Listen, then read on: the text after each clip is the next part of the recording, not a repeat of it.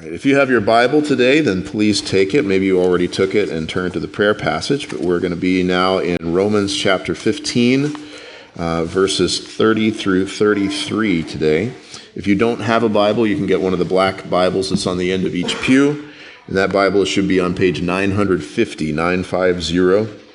And let's read these verses. Romans 15, verses 30 through 33.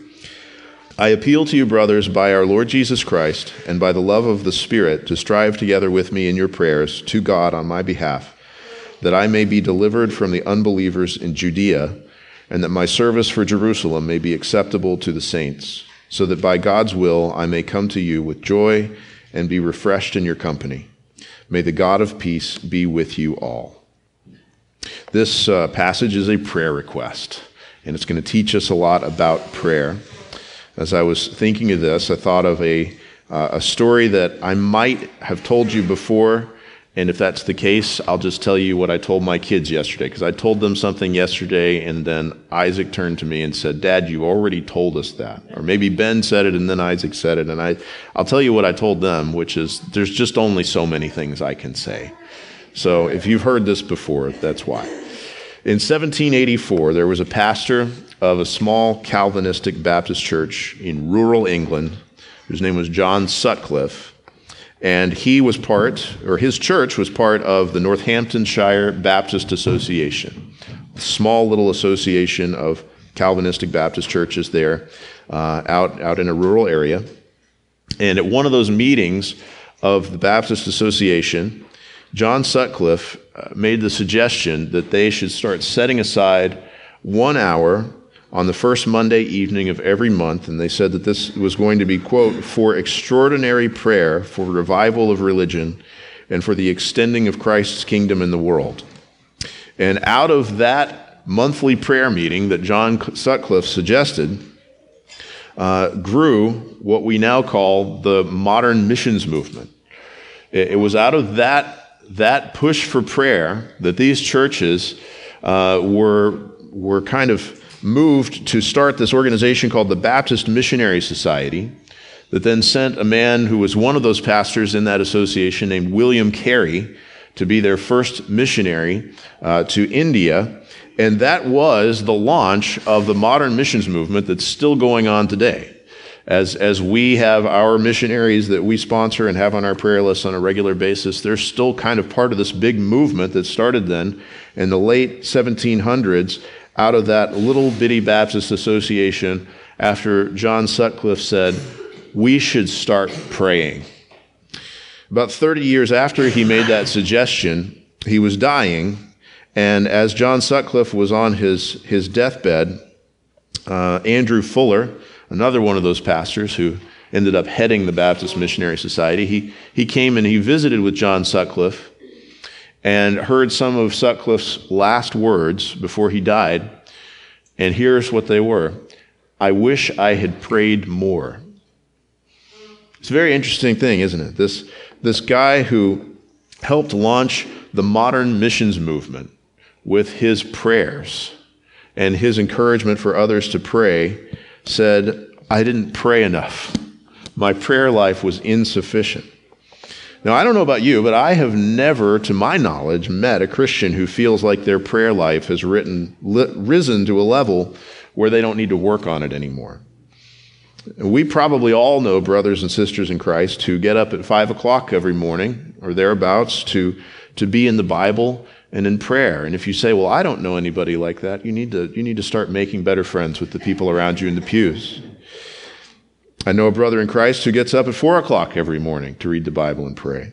I know another brother in Christ who just recently told me, when I asked him kind of about his habits and how it is that he's so effective in what he does, he told me that he gets up at 3 o'clock every morning, and that's when he begins his time in the Word and in prayer. And we could probably keep going, and some of us hear those stories and we think, all is lost. I could never be one of those people. But the funny thing is that none of those people even think that they have arrived when it comes to their prayer lives. And so I think we all have room to grow in prayer, both in the discipline of doing it and in the way that we do it. As I said already, this passage that we just read is a prayer request. but it's also something that's going to teach us how to pray and something about the importance of prayer. Just the context of where we are, if you've been around, you may know this, or you may have forgotten since last week, but toward the end of the book of Romans, this letter being, this book of Romans being a letter from the Apostle Paul to the church that was in Rome, what he's doing is he's telling them some of his travel plans. After he's expounded these great doctrines of the faith, he says, and I want to come to you, and here's where I'm going to go, and here's what I'm going to do. And this is all part of the Word of God.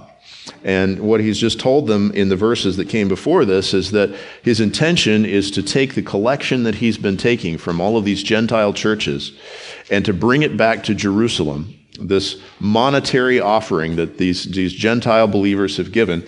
And he wants to give this money to the poor, believing Jews in Jerusalem, those who are from the Jewish background, who essentially have lost everything that they had because that's what it cost them to follow Christ. And they are poor, and he has such a heart to do this, and so he's taking that offering. And this prayer request that he's about to bring is part of his prayer for that. He's telling them, I'm going to go into this dangerous place, Jerusalem. It was dangerous for Christians at that time. And I'm going to bring this offering to those who have lost everything for following Christ. And I need you to pray with me that God would cause this to go well.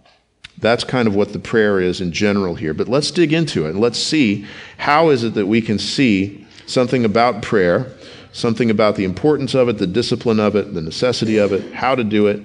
Starting in verse 30, he says, I appeal to you, brothers, by our Lord Jesus Christ and by the love of the Spirit, to strive together with me in your prayers to God on my behalf. You see here, he starts with an appeal. Another way to put this would be, please pray for me. Please pray for me. I appeal to you to pray for me. This is something of a command because this is here in God's Spirit-breathed word, this appeal to pray. Now, there's not going to be the direct application. We're no longer in a position to pray for Paul that his journey would be successful because that happened a long time ago. But God breathed these words out for us on purpose, too, as a command that we also should be appealed to, you and me, brothers and sisters in Christ, that we need to pray. And that we need to pray for those who are doing the work of God. Now, aren't we all doing the work of God? I hope so. Yes. Yes, absolutely. But there is a command that's kind of built into this. Pray. Pray for each other. And especially here, it's showing pray for those who are delivering the word of God, who are going into dangerous situations. Just pray. So there's a command, pray for people. There's also an example here that you can ask people for prayer. This is a good thing. It's God-honoring when you ask other people to pray for you. Paul is doing it. Paul is strong in his faith, but Paul wasn't going to say, well, I'm strong in my faith, and so my own prayers are fine. And I know that people are praying for me, and so I'll just let it be kind of general and cover whatever's going on. No, Paul says, hey, please pray for me, and here is what you can pray for. That is a great example for us to follow. Maybe put a pin in that, because I'm going to come back to it in just a minute as well. But how does he say that they should pray? And I think that's what's happening here when he says, by our Lord Jesus Christ and by the love of the Spirit. I think he's describing, before he says, to do the praying, he's saying, here's how you need to do the praying, is in two aspects. Two aspects of the manner in which we are to pray, they were to pray. There's the vertical aspect, by our Lord Jesus Christ, and the horizontal aspect, by this love that the Holy Spirit gives us. So the first thing he says is that we're to pray by our Lord Jesus Christ. What does that mean? Well, it means that we're going to come to God in prayer because of Jesus. That we're going to pray, as Jesus put it, in my name. You ever wonder, why do we say at the end of so many prayers, why do we say in Jesus' name? Well, it's because Jesus taught us to pray in his name. And when we say that, we're not just trying to throw out some kind of a formula like this is a nice way to end a prayer. We need to be acknowledging this in our hearts from the very beginning of the prayer, that the only reason that we have a right to come before God in the first place in our prayers is because of what Jesus has accomplished, and because Jesus is our Redeemer, and because we've been united to Jesus by faith. You can't simply walk up to God and say, hey, God, here's what I need. God is holy. God is a consuming fire. And it's only by the blood of Jesus that we have any right to approach him and to bring our requests. That's the first thing that it means to pray in Jesus' name, is that we need to come to God by faith in Jesus so that our prayers can be heard and accepted. As John Gill put it, that this praying by our Lord Jesus is pleading the merits of his blood and righteousness and sacrifice. I want to tell you, you can't truly pray unless you are a Christian. And when I say are a Christian, I don't mean that your parents were Christians and they sprinkled you as a baby or something like that. I mean you need to be united to Christ by faith. You must be born again, as Jesus put it. You must be someone who has repented, who believes in the Lord Jesus in order to approach God in prayer. You can't truly pray unless you are united to Christ by faith. Why not? Well, because the Old Testament says that your sin has made a separation between you and God, so that God does not hear. It's not that God cannot hear, but he is under no obligation to hear a prayer offered by someone who is not offering it by faith in Jesus Christ. You sometimes hear people say that the reason why they don't really need the gospel that we're telling them, the reason why they don't really need to repent and believe in Christ, is because they would say, well, I already have a very close relationship with God. I pray all the time. I don't know how many times I've heard people say that as a reason to reject the gospel. I already pray all the time. Well, the Bible says he doesn't hear. The Bible says that without faith it is impossible to please God even by praying all the time. The Bible says that if you come to God without being willing to hear and submit to his word, that even your prayers are an abomination, it says in the Old Testament. It says in Psalms that if I had cherished iniquity in my heart, if I had held on to my sin rather than repenting, you would not have listened to my prayer. It says this over and over and over. So this is one aspect of what it means when we say, I appeal to you by our Lord Jesus Christ to pray. And one aspect of what it means when Jesus says, if you ask anything in the Father in my name, he will give it to you. When he says, pray in my name, the first and foremost starting point here is you need to have faith in Jesus. You need to repent. You need to believe in the Lord Jesus Christ. You need to be saved. You need to know that he and he alone is our one mediator between God and man. He is the only way that we can have our sins forgiven, that we can approach God and be clothed in his righteousness and have him hear us and be for us and not against us as we pray. We have to come pleading the merits of his blood and righteousness and sacrifice. So, trust in Jesus. I want to say, if you are not in Christ today, no matter how many times you have prayed, no matter how great you felt psychologically about the effect of prayer on you, you have absolutely no right to come to God in prayer apart from faith in Jesus Christ. But if you will come to him by faith in Jesus Christ, oh, he loves that. You know what one of the best prayers in the Bible is that was accepted by God is this prayer that Jesus recounts of a man praying in the temple who is a well-known sinner who says, God, have mercy on me, a sinner. He had faith. He was coming in Christ, and he was heard, and he walked away justified that day. So if you're going to pray, which I hope you are, your starting point has to be faith in Jesus Christ. Now, for us who are in Christ, who have faith in Jesus, this teaches us something also about how we should continually go about our prayer. It needs to continually be by our Lord Jesus Christ. It needs to be in Jesus' name. What does that mean? Well, it means that we need to come to God praying things with confidence that we're asking things that are honoring to Christ and asking things that are according to God's revealed will in the Scriptures, things that Jesus himself could ask. That's what it means to pray in Jesus' name. You know, sometimes my kids ask me things in their mother's name. Sometimes there may be a conversation, we've probably had this conversation 100 times. Dad, can we have more screen time? I say, no, it's time for it to be over. You know what one of the best comebacks to that is? Mom said that we could have more screen time today. So can we?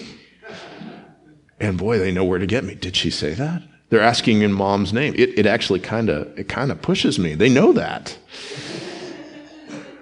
Now, when we say we're going to pray in Jesus' name, that's not like a manipulation thing for God. Like, oh, God, can I have a Lamborghini? No. Well, how about in Jesus' name? That's not what this means. What it means is we're saying, hey, I want to approach God in such a way that I can say, what I'm praying are things that I'm confident that Jesus would be pleased for me to be praying. That doesn't mean that he's always going to answer in a way that we expect. But it does mean that when we come and saying these things and saying this is something that I could really easily say Jesus would pray this kind of thing. Jesus would want this kind of thing done. I can look in the life, the earthly ministry of Jesus and see that this is the kind of thing that he liked to grant people. I can look in the teachings that are breathed out by the Spirit of Christ in the Scriptures and say, hey, this is something that would be honoring to him. Even as we come just praising God, to say, I want to praise you in a way that accords with Christ. In our adoration, in our confession, in our thanksgiving, in our supplications, our prayer requests, all of it needs to be by our Lord Jesus Christ. And here in particular, he's asking for prayer by the Lord Jesus Christ. That is prayer, Paul asking for prayer for himself. This is, as we come and as we pray for other people, there's a horizontal aspect to it too, and that's the next thing he says. By our Lord Jesus Christ and by the love of the Spirit. By the love of the Spirit. Now, when you see something like that, the love of the Spirit or the love of God in the Scriptures, it could mean various things, kind of depending on the context. You know, is this the way that the Spirit has loved us? Is it the way that we love the Spirit? Or is it the love that the Spirit gives us? And just in the context here, I think that's what it's talking about. He's saying, I appeal to you by our Lord Jesus Christ. I want you to pray by Jesus, and I want you to pray with this love that the Holy Spirit gives us. This love that the Holy Spirit has poured out in our hearts, as he said earlier in Romans, is a love that then overflows to God and overflows to our brothers and sisters in Christ and to other people as well. And he's saying, I want you in your prayers for me to pray with Holy Spirit-given love. And so as we pray for people, that's something that we can keep in mind. Occasionally, I think what we're tempted to do as Christians when somebody says, pray for me, depending on the circumstance, we may say, well, this person that I don't like wants prayer, and so I'm going to pray that God would make them be different so I could like them more. No, he's saying pray by the love of the Spirit. Pray by the love of the Spirit. If you want to know what that kind of prayer looks like, then just think about that a little bit as you see the first point on our prayer list every week. Because every week we have as the first point on our prayer list scriptural prayers that are in the Bible, that are prayers that are prayed for other believers. And they are just prayers of love. So many of them are just prayers of thanksgiving, right? Even prayers of thanksgiving where the church that's being prayed for is about to be told in the rest of the letter about all kinds of problems that they have going on. But yet they're prayers of love and they're prayers of thanksgiving, and they are prayers of acknowledging we are on the same side in Jesus Christ, and I want what is good for this person, this brother, this sister in Christ. Prayer by the love of the Spirit. Love is stirred up in our hearts by the Holy Spirit, and it needs to overflow in our prayers, that love for one another. And it says, what do we do? Well, striving together in prayer. So he said, here's how you should pray: by Christ and by the love of the Holy Spirit. But now what do I want you to do? I want you to strive together with me in your prayers to God on my behalf. That striving together language, it's kind of a wrestling term. It's kind of a war term, a battle term. It's saying, hey, I want you to get on the same side with me in this fight.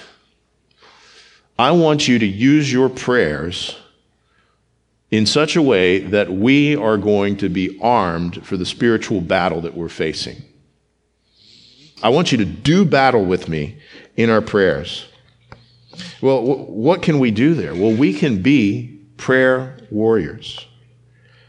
I remember a number of years ago, there was this just wonderful Christian lady who had come to a place in her life where she couldn't serve the church anymore in ways that she had in the past. She wasn't any longer going to be able to show up for work days and to do this kind of task and to do administrative work here and there, and was just kind of feeling down about that. And I kind of brought up to her, you know what you can do? You can be a prayer warrior. Even if you can't get out of your house, you can be effective for the kingdom of God by taking up arms in prayer. And you know what she did? She did it. And she became one of the greatest prayer warriors that I've ever known. And just very, very seriously working through her Bible and praying for people and working through the prayer list for the church every week and taking it very seriously and praying for people. And what we need to do is say, you know what, we don't have to wait until we can't do anything else, because this is actually the most important thing we can do.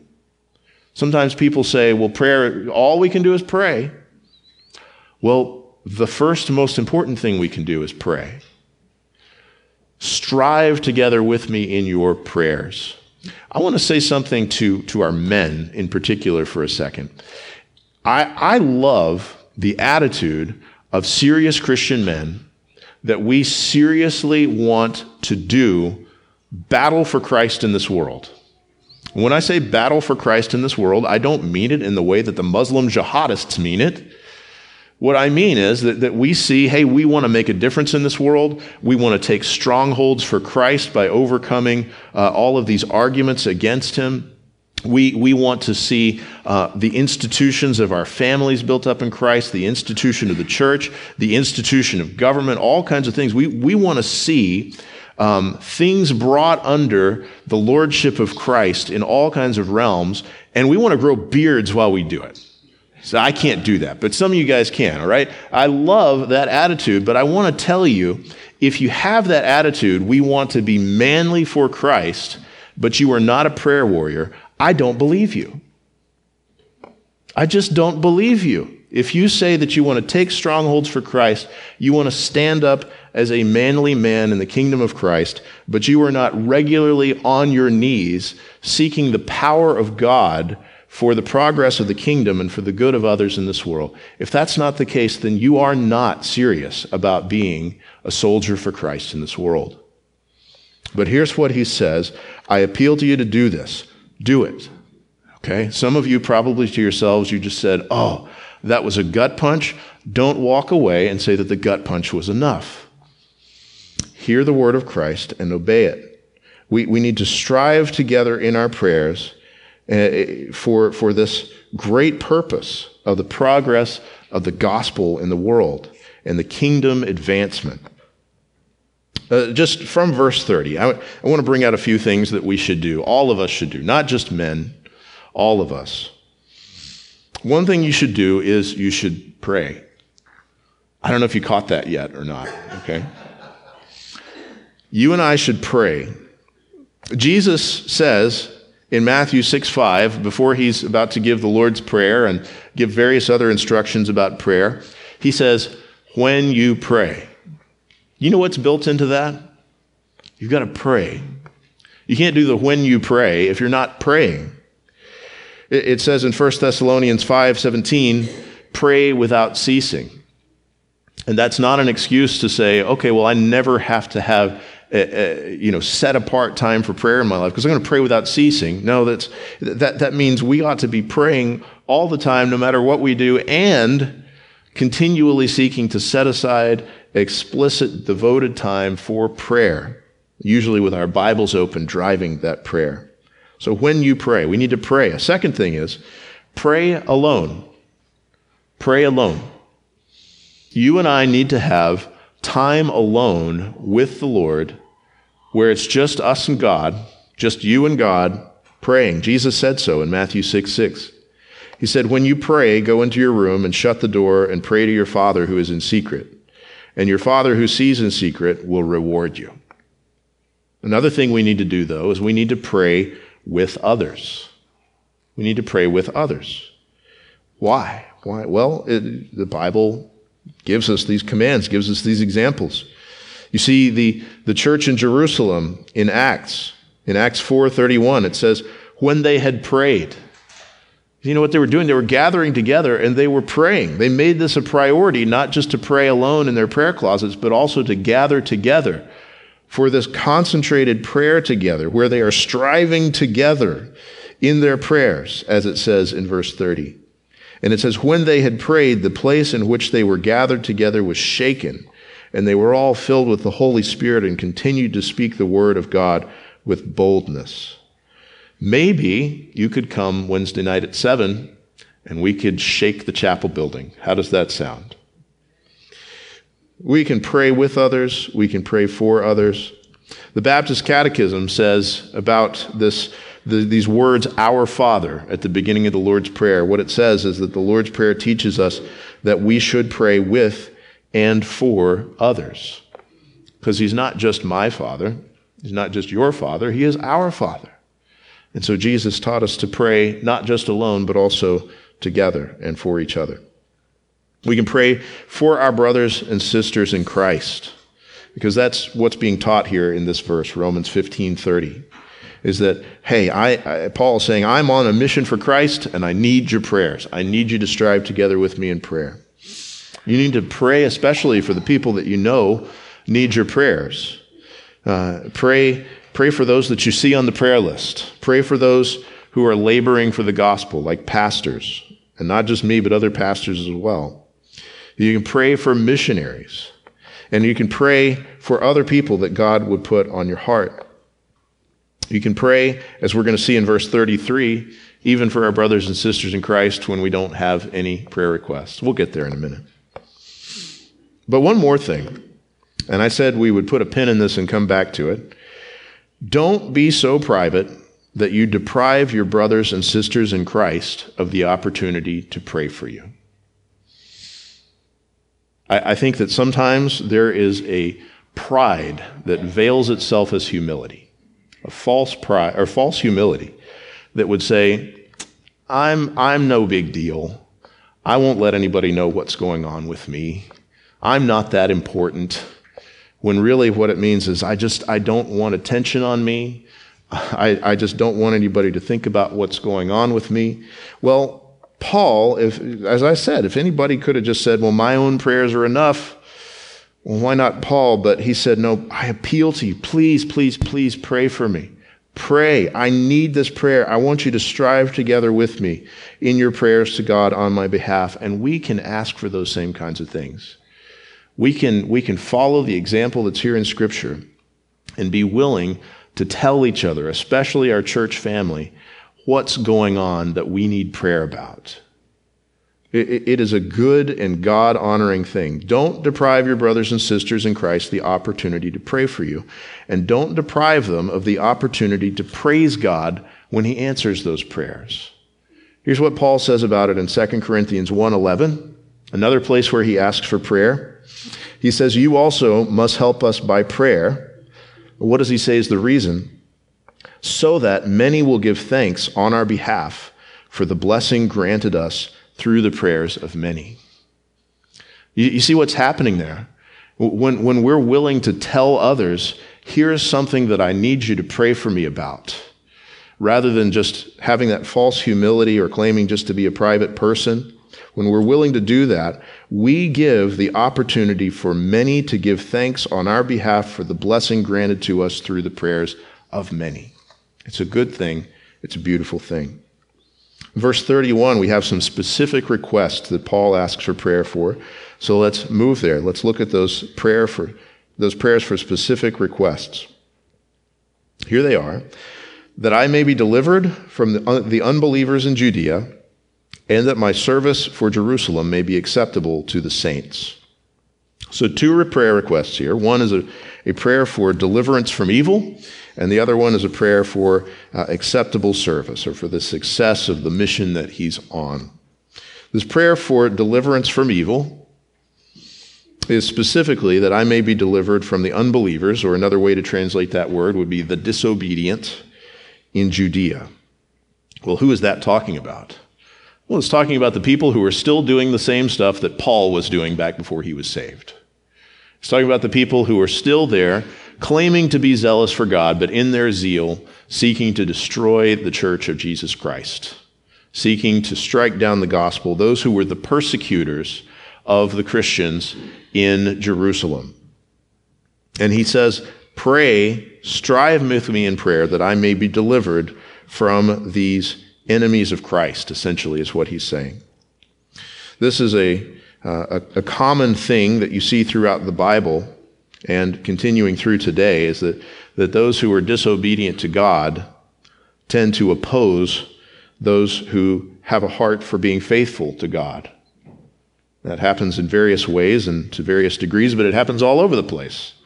It happens in politics, it happens in culture, it happens in neighborhoods, it happens in workplaces, it happens in families.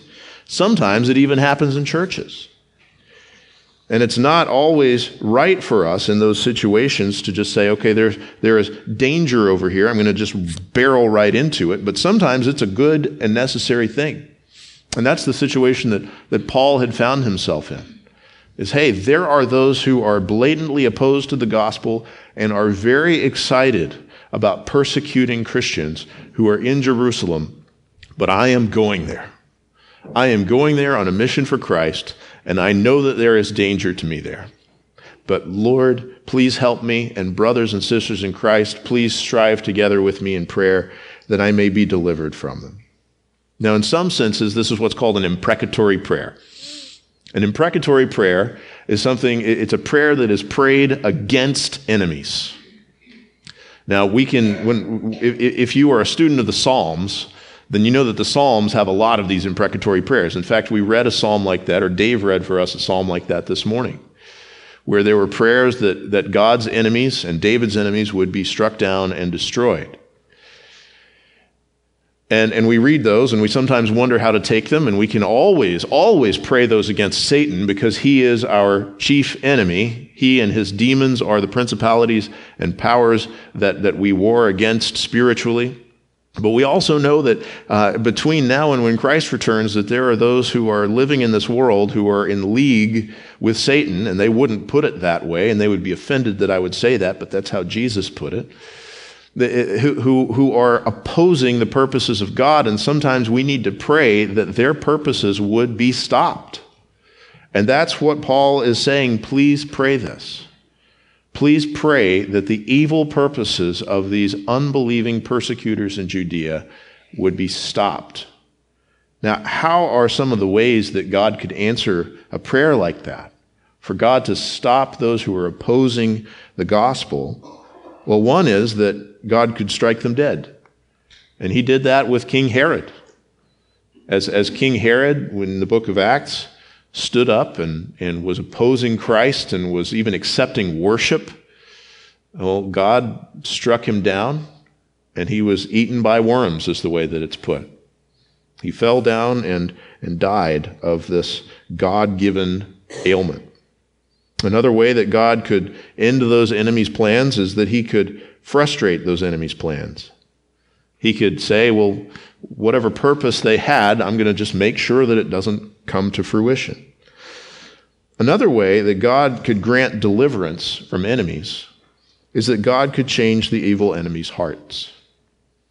And that's one of the things that we could pray for. That's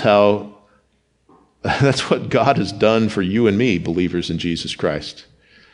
We were God's enemies, according to Romans 5.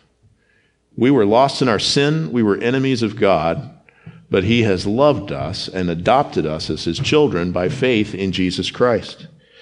That's what God did with Paul. When Paul was an enemy of Christ, and there were probably quite a few Christians who were praying, God, please stop Paul. And God did stop Paul, but you know how? By saving him, by turning him from being an enemy to being a son. And so we can pray that God would end those evil purposes in the world, that God would stop the persecution against Christians in places like North Korea or Kazakhstan or various other places that we see on our prayer list all the time. But we can pray that God would do that not just by, striking people dead, as he may choose to do, but also by turning them to be his children. Paul was once among those evil men, and God answers prayers by overcoming those evil purposes. But he says, please pray that I be delivered. The other thing he says is so that, please pray that my service for Jerusalem may be acceptable to the saints. Now this is a strange thing, where he's just told them in the verses before this, where we were last week, I'm taking this big monetary offering to the people in Jerusalem who really need money because they lost everything for following Christ. But now he's saying, please pray that they will accept it. Please pray that this will be acceptable to them. Why would he need that prayer? Wouldn't they just obviously accept it? Well, the thing is, they are being offered as Jewish Christians in a place where Christianity is very much opposed and where there's all kinds of rumors going around about Christians, wanting to strike down the whole Old Testament or get rid of the whole Mosaic law or just throw out everything that ever came before. All kinds of rumors going around and being spread by those who oppose Christ. There's this temptation that could be there to say, you know what, thanks but no thanks, because I don't want people to know that I took this money. Paul, you are well known as going all around the known world and telling people that they can be right with God apart from circumcision simply by faith in Christ without becoming Jewish. And there's these accusations that this money is coming from people who totally reject everything that God ever did through Moses. And you know what? We just don't want the trouble that might come from taking this. One of the classic attacks that can come on a politician, that politicians can bring against each other is, well, you accepted money from fill in the blank, right? And occasionally it's even so embarrassing that those politicians might give that money back when they say, oh yeah, we did accept money from that guy and that's not good and we're going to give it back. Well, that's the kind of thing that Paul is saying, please pray that they'll accept this. That they won't be worried about any potential trouble that's going to be stirred up for it getting around that this Gentile offering was collected and delivered by Paul and accepted here. So there's a prayer that God would deliver them from the unbelievers, a prayer that it would be acceptable to the saints. Now, both of those prayers were answered. We'll get to that in just a minute, but I just want to note here really quickly. Sometimes people speak of prayer as though the only real effect that prayer could have is on the person praying. That's not true. Prayer does have a real effect on the person praying. If you don't know that, then you're not a praying person. Prayer is so good for us. When we pray, it does these things in our hearts that are just good. When we come by faith in Jesus, praying in Jesus' name, seeking to adore Christ in prayer and confess our sins and give thanksgiving to him for all that he's given to us, and then lifting up our requests to God, believing that he is able to do far more abundantly than all that we ask or imagine. Like that it actually does help conform our own hearts more and more into the image of Christ as we pray. That's true. But the problem is that there are so many people who will speak of prayer as though it is just purely a private thing that has no effect outside of the heart of the person praying. If that were the case, then verse 31 makes no sense. If prayer only has to do with people's hearts being changed as they pray, then why would he say, please pray for me and strive together with me in prayer that I may be delivered from the unbelievers in Judea, and that my service in Jerusalem may be acceptable to the saints, which is even a prayer that God would affect other people's hearts who are not involved in that prayer. Well, the reason is because prayer actually really is something that God uses to fulfill his purposes in the world. Prayer is not something where God has one plan and then he hears your prayers and then he changes his plan. God's plans were set from before the foundation of the world. But here's the thing. Part of God's plan is that you would pray and that he would answer. That's been part of his plan all along. Back in Exodus, when God had threatened that he had the right to destroy the people as they were out in the wilderness because of the rebellions that they had committed against him over and over, and he told Moses about this, that he could destroy these people and make a new nation out of Moses, you know what was built in all along is that God didn't have to warn Moses about that. God could have just done it without saying anything to Moses. But God was saying it to Moses in order to stir up Moses' prayer, in order to answer Moses' prayer, where Moses would pray, please, Lord, for the sake of your name and for the glory of your name among the nations who have heard that you brought this people out of Egypt, please deliver this people for your name's sake. And the Lord answered that prayer. It was his plan all along to do it, but he used prayer to do it. So here's the thing. When we pray expecting that God will use our prayers actually in the world as part of his purposes. We're not overcoming God's sovereignty. We are getting on board with serving him in his sovereign plan, because part of how he's going to do what he's going to do for his glory is that he's going to answer our prayers. I'm not going to ask if that makes sense, because it does. Okay? So, don't think to yourself, well, prayer is just about me. No, we are actually doing battle. We are striving together for the purposes of God in this world in our prayers. And it is prayer with good outcomes, or prayer for good outcomes in God's will. Look at verse 32. So he says, here's what I hope will be the result of all of these prayers. Essentially, that's what he's saying. So that by God's will, I may come to you with joy and be refreshed in your company. So he's already told them how he wants that to happen, that he wants to go to Jerusalem first to deliver this offering for the saints. And then after he's gone to Jerusalem, he hopes to come back and visit with them in Rome, and for Rome to be a stopover and even a fundraising point on his way, where he wants to go all the way to Spain on his church planting and missionary journey that he hopes to accomplish there. He said, I pray that through these prayers and through your prayers that I can be successful in what I'm doing in Jerusalem, be protected, deliver this offering, have it accepted, and that then I can come to you with joy and be refreshed in your company. Now, what's interesting is that God answered these prayers. And he answered them, as we said last time, in ways that were not expected. Probably not exactly what was in mind in Paul's plans for these things, and yet he did it.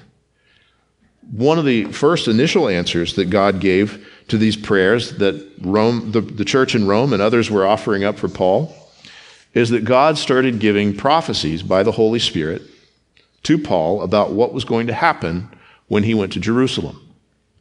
It says in Acts 21:4, and through the Spirit they were telling Paul not to go on to Jerusalem, which is an interesting thing. Almost makes it sound like the Holy Spirit is saying, don't go to Jerusalem. But in fact, what's happening is that these people are prophesying that by the Holy Spirit they are prophesying that there would be difficulty for Paul in Jerusalem. And then they're saying, we don't think you should go. But it's not like it is in other places where Paul actually says in some places the Holy Spirit prevented us from going to Asia or wherever else. No, it's just that there's Spirit-giving warnings that are coming. There's tough things coming.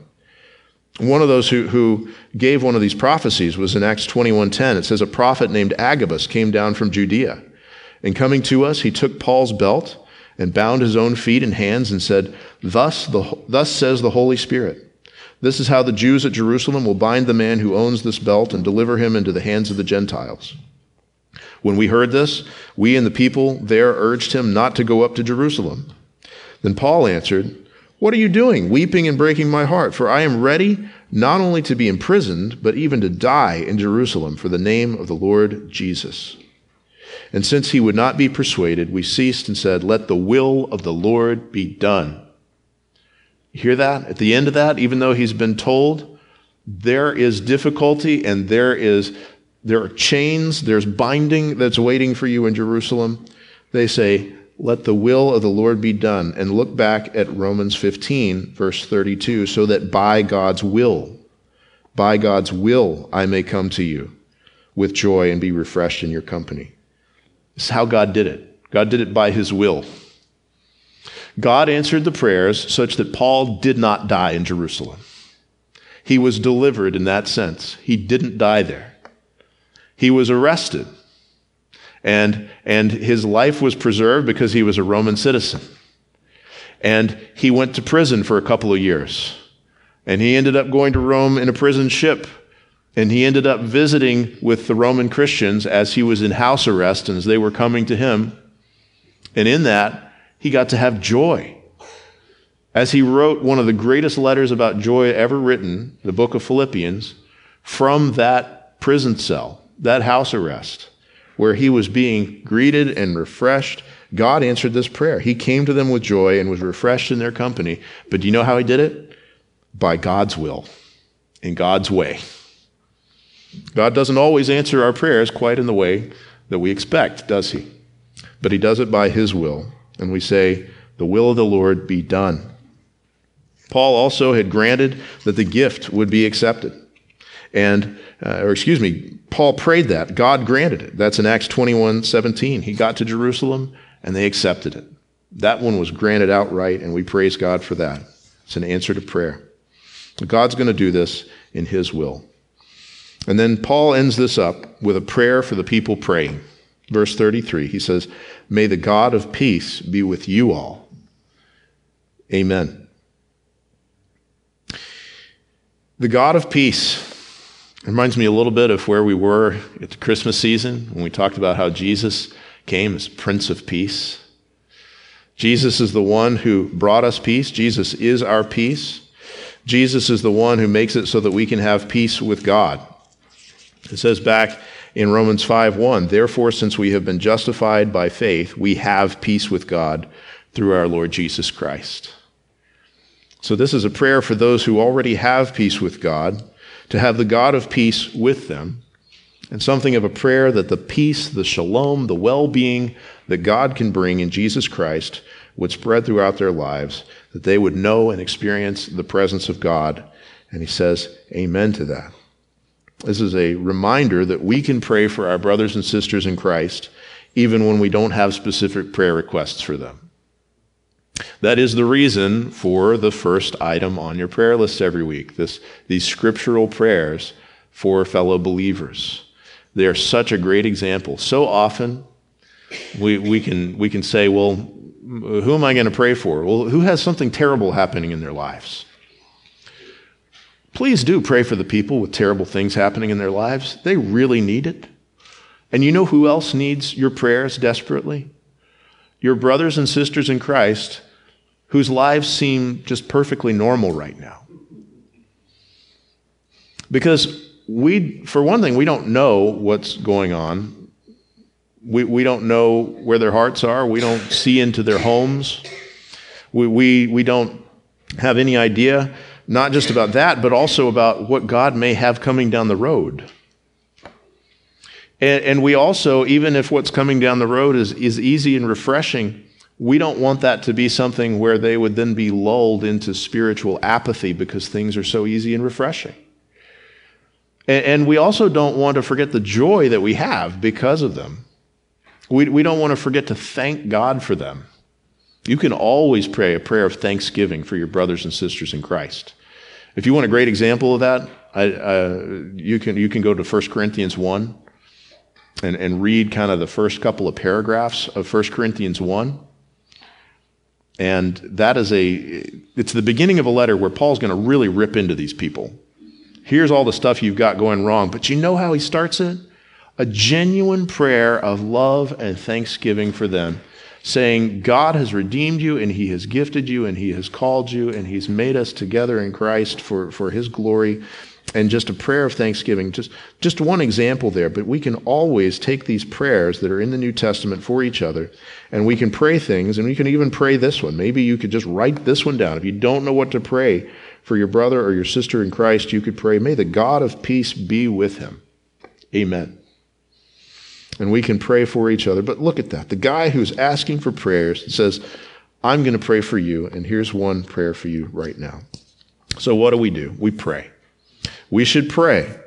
We should pray with each other. We should pray for each other. We should pray through our Lord Jesus Christ, and we should pray by the love of the Spirit that he's given us for each other. Let's pray now.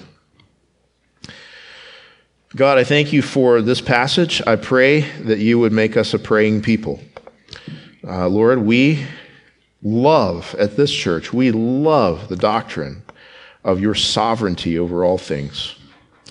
And God, how great a privilege it is for us to be able to approach you, the God who is sovereign over all things, and to bring you our requests by faith in Jesus and in his name, knowing that you are able to do far more abundantly than all that we ask or imagine. Father, I pray that for each Christian here, that where our prayer lives are lacking and where we feel that, Lord, would you grant us obedience where there are things that we could simply reprioritize? Would you grant us the love for you to do that so that prayer is a priority in our lives?